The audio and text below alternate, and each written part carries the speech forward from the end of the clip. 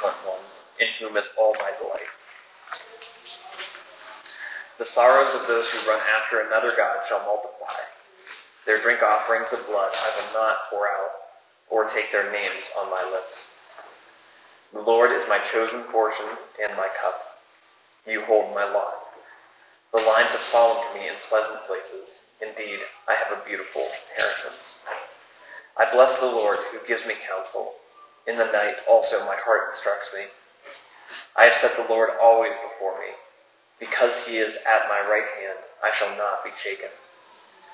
Therefore my heart is glad, and my whole being rejoices. My flesh also dwells secure. For you will not abandon my soul to Sheol, or let your Holy One see corruption. You make known to me the path of life. In your presence there is fullness of joy.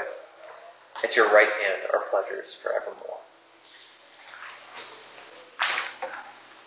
For the next segment, he's going to share the message he prepared to us in Psalm 16, so feel free to follow along in your Bibles.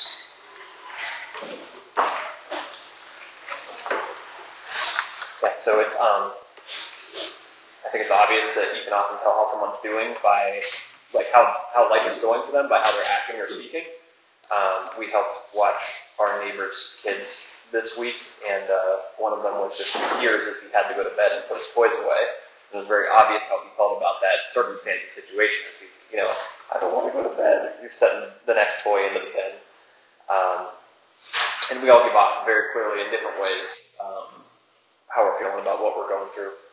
And I think that the psalm tonight stands in contrast to that almost, and in a challenge to that.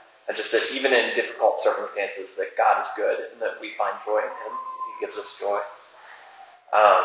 And so in the psalm we see that it looks like David has either gone through a hard time recently or is going through a hard time. Just verse 1, he's asking God to preserve him. And in verse 10, he mentions that basically he's almost seen death in something that's recently happened to him.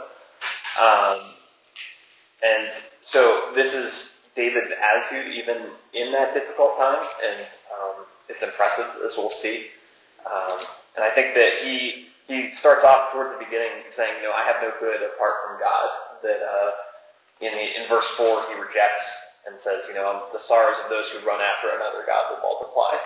And their drink offerings of blood I will not pour out or take their names on my lips. And so he rejects up front, even though he's going through something difficult, other options or other attempts to fix what's going wrong. I think it's really instinctive for us to try to fix what's wrong. I don't think that that's a bad thing. I think we joke at my job, like I do software and website development, and we joke that if there weren't problems, we wouldn't have work. And so, I spend most of my day trying to fix problems.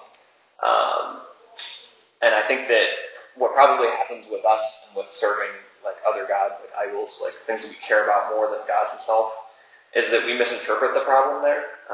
The problem is not necessarily with the situation, the problem's more with ourselves. And that when we're taking on idols or trying to worship other gods alongside God, we're basically trying to use more of ourselves to fix the problem with ourselves. And so we need to look to God, who is outside of ourselves, to come in and work on us in difficult circumstances. And in contrast to those idols and to the struggles we may face, we know that God is good.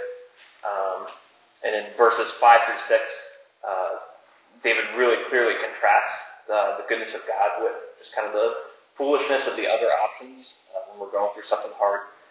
He says, the Lord is my chosen portion and my cup, which kind of contrasts with the drink offerings that he talks about in verse 4. And he says, I have a beautiful inheritance.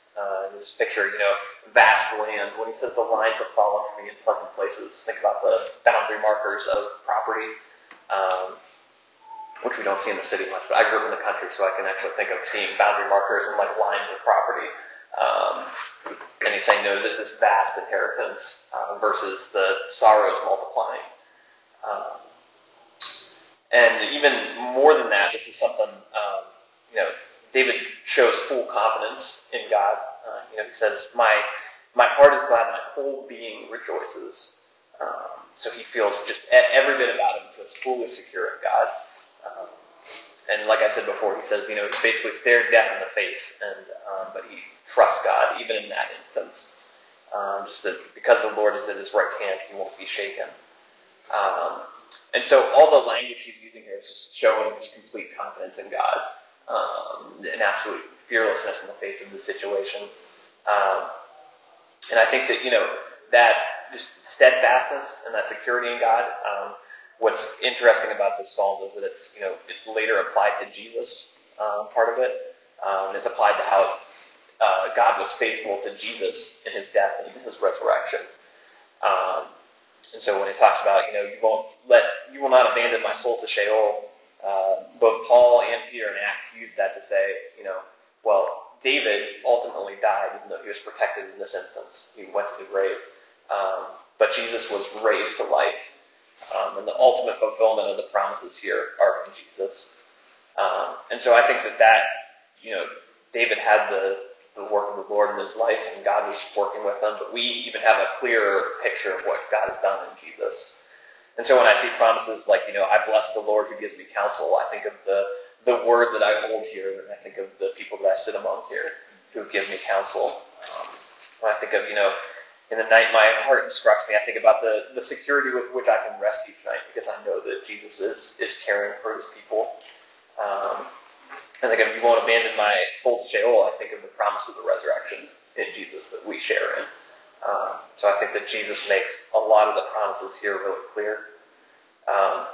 And what's interesting and convicting to me is that it goes beyond just that God is good, but that David acutely feels and knows that God is good. Verse 11, you make known to me the path of life. In your presence there is fullness of joy, and at your right hand are pleasures forevermore.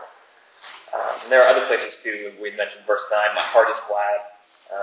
Back in verse 1 he says, you are my Lord, I have no good apart from you. And so there's something more than just an assent to the fact that God is good here. I assent every year to the fact that I have to pay my taxes, because I let them come out of my paycheck and I don't try to swindle the government from them. That's very different than finding joy. Or we know there's a difference between affirming something and really delighting in something or loving something. I can tell you things that I'm very excited about for entertainment that are coming out. I can tell you about good friends that I have, or how much I love Lauren. And we know all those things are true, but some of them are distinctly more meaningful to us. And I think that that's when the work of the Christian life and the work of prayer and living each day is really moving from knowing that God is good to growing in a relationship with him, knowing that these promises are true and that they really matter to how we live day to day, that Jesus is really with us and we will not be shaken. And I think we learn that through the difficulties. I know I've shared with my community group that just last week, I spent a long time preparing for full-time ministry, and I'm working in a totally different industry now. Did not expect to be doing what I'm doing right now. And the Lord's been really good in that. I've had a good job, I'm going into another good job. And it's learning God's goodness in the situations, not always dependent on what we see. And so I think that as we, wrap back around, it's not necessarily that the situation is good or bad and our attitude towards that, but that the situation that we have with Jesus and the way that God loves us supersedes all other situations that we're in. And so his promise of goodness looks so great in life, so much greater than anything else that we